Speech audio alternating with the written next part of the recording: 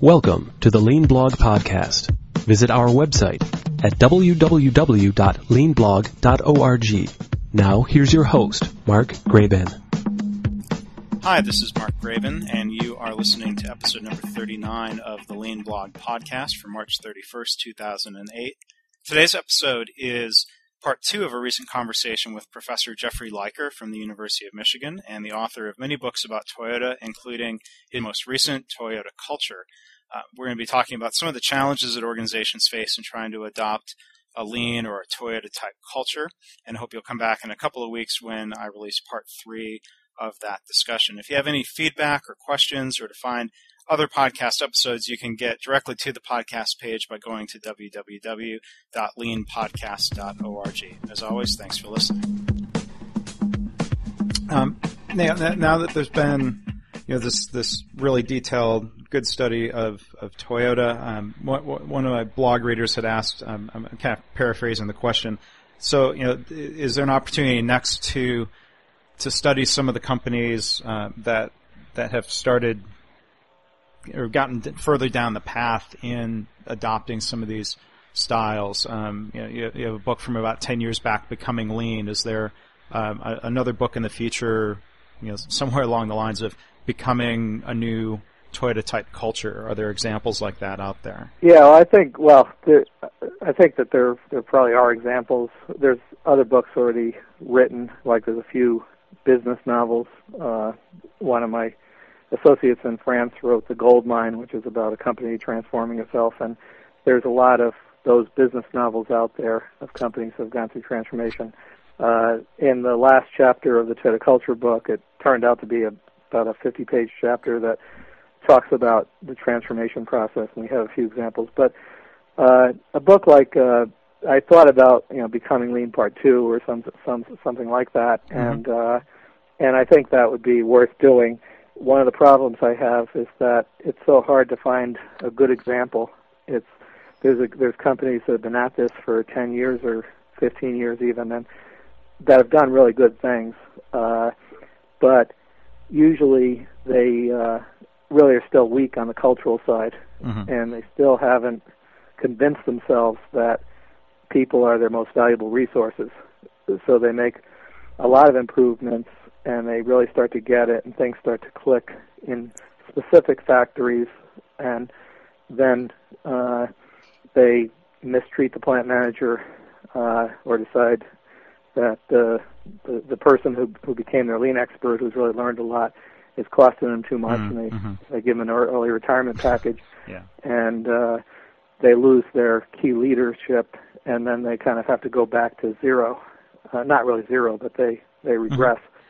Or they have a bad quarter and don't miss their earnings reports and kick out all the consultants who are teaching them. So there's a lot of short-term knee-jerk reactions that kill the momentum. There's one company, WireMold, that's been written about a lot. That's a great case example, and you can learn a lot from WireMold and their journey. And they did everything almost as good as you can do it until they got bought out by a French company that systematically undid everything that had been done and fired everybody who knew about lean.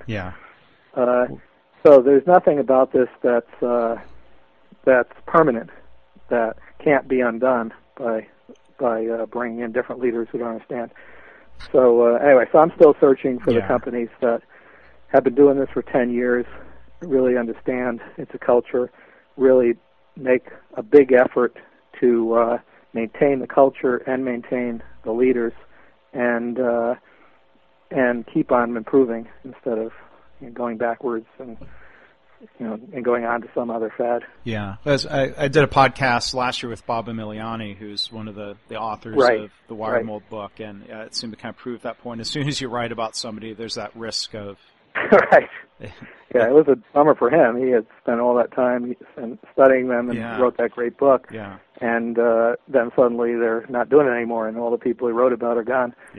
Now, the thing is that what he wrote about, in fact, is still legitimate, because what he wrote happened, right? And they turned the company around, and they were really on the path to becoming a great company.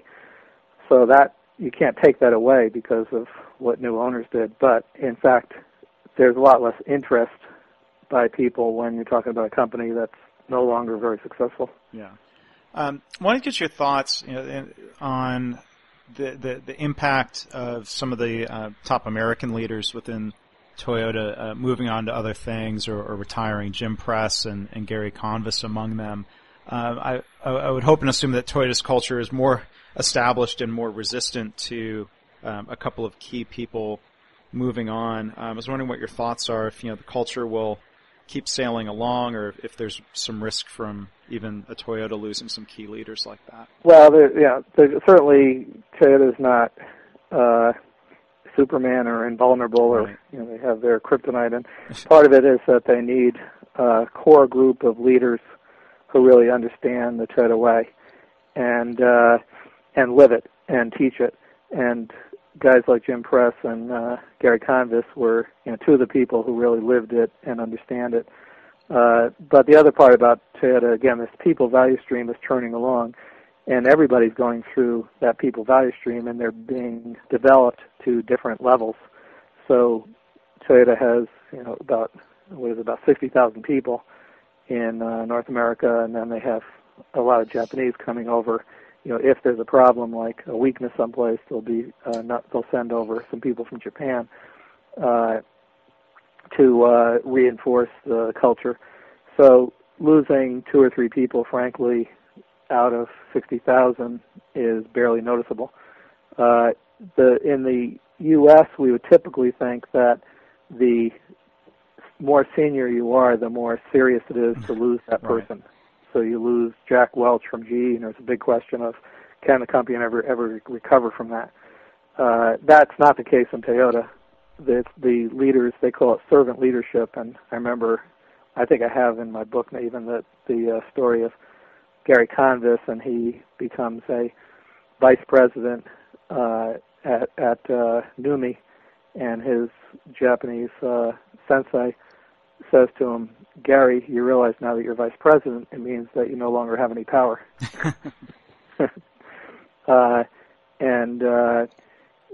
And Gary realized that the higher up he went, the more distant he became from the shop floor and from the core activities of the company, and the more he had to find ways to be helpful and to support the people doing the value-added work, and his role became more of teaching and less of directing and making day-to-day decisions.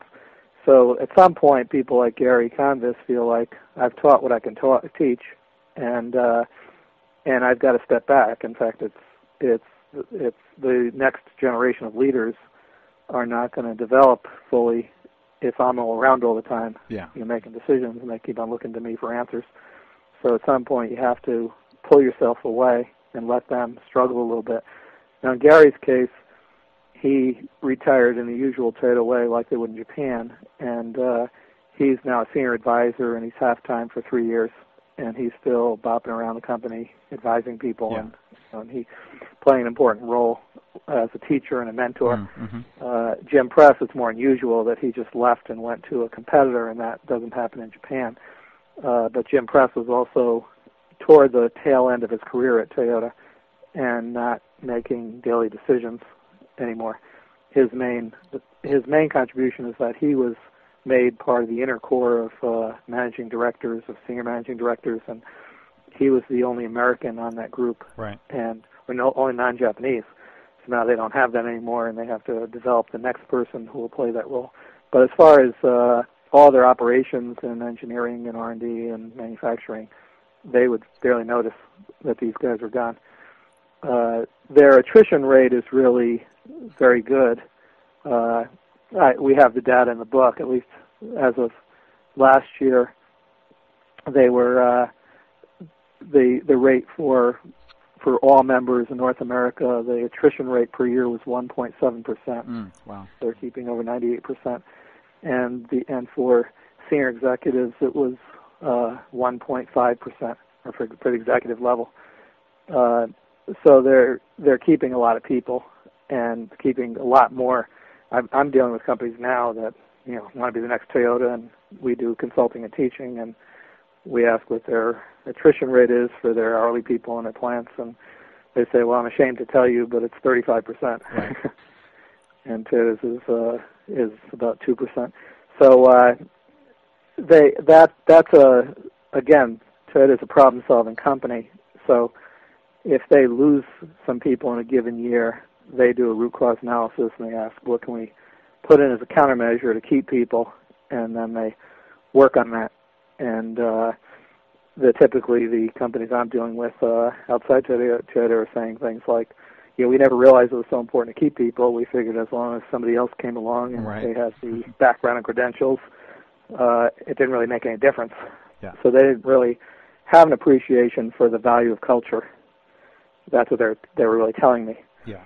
They figured an engineer is an engineer, a mechanic's a mechanic, and they'll lay somebody off just as quickly as they'll work to keep them. Yeah.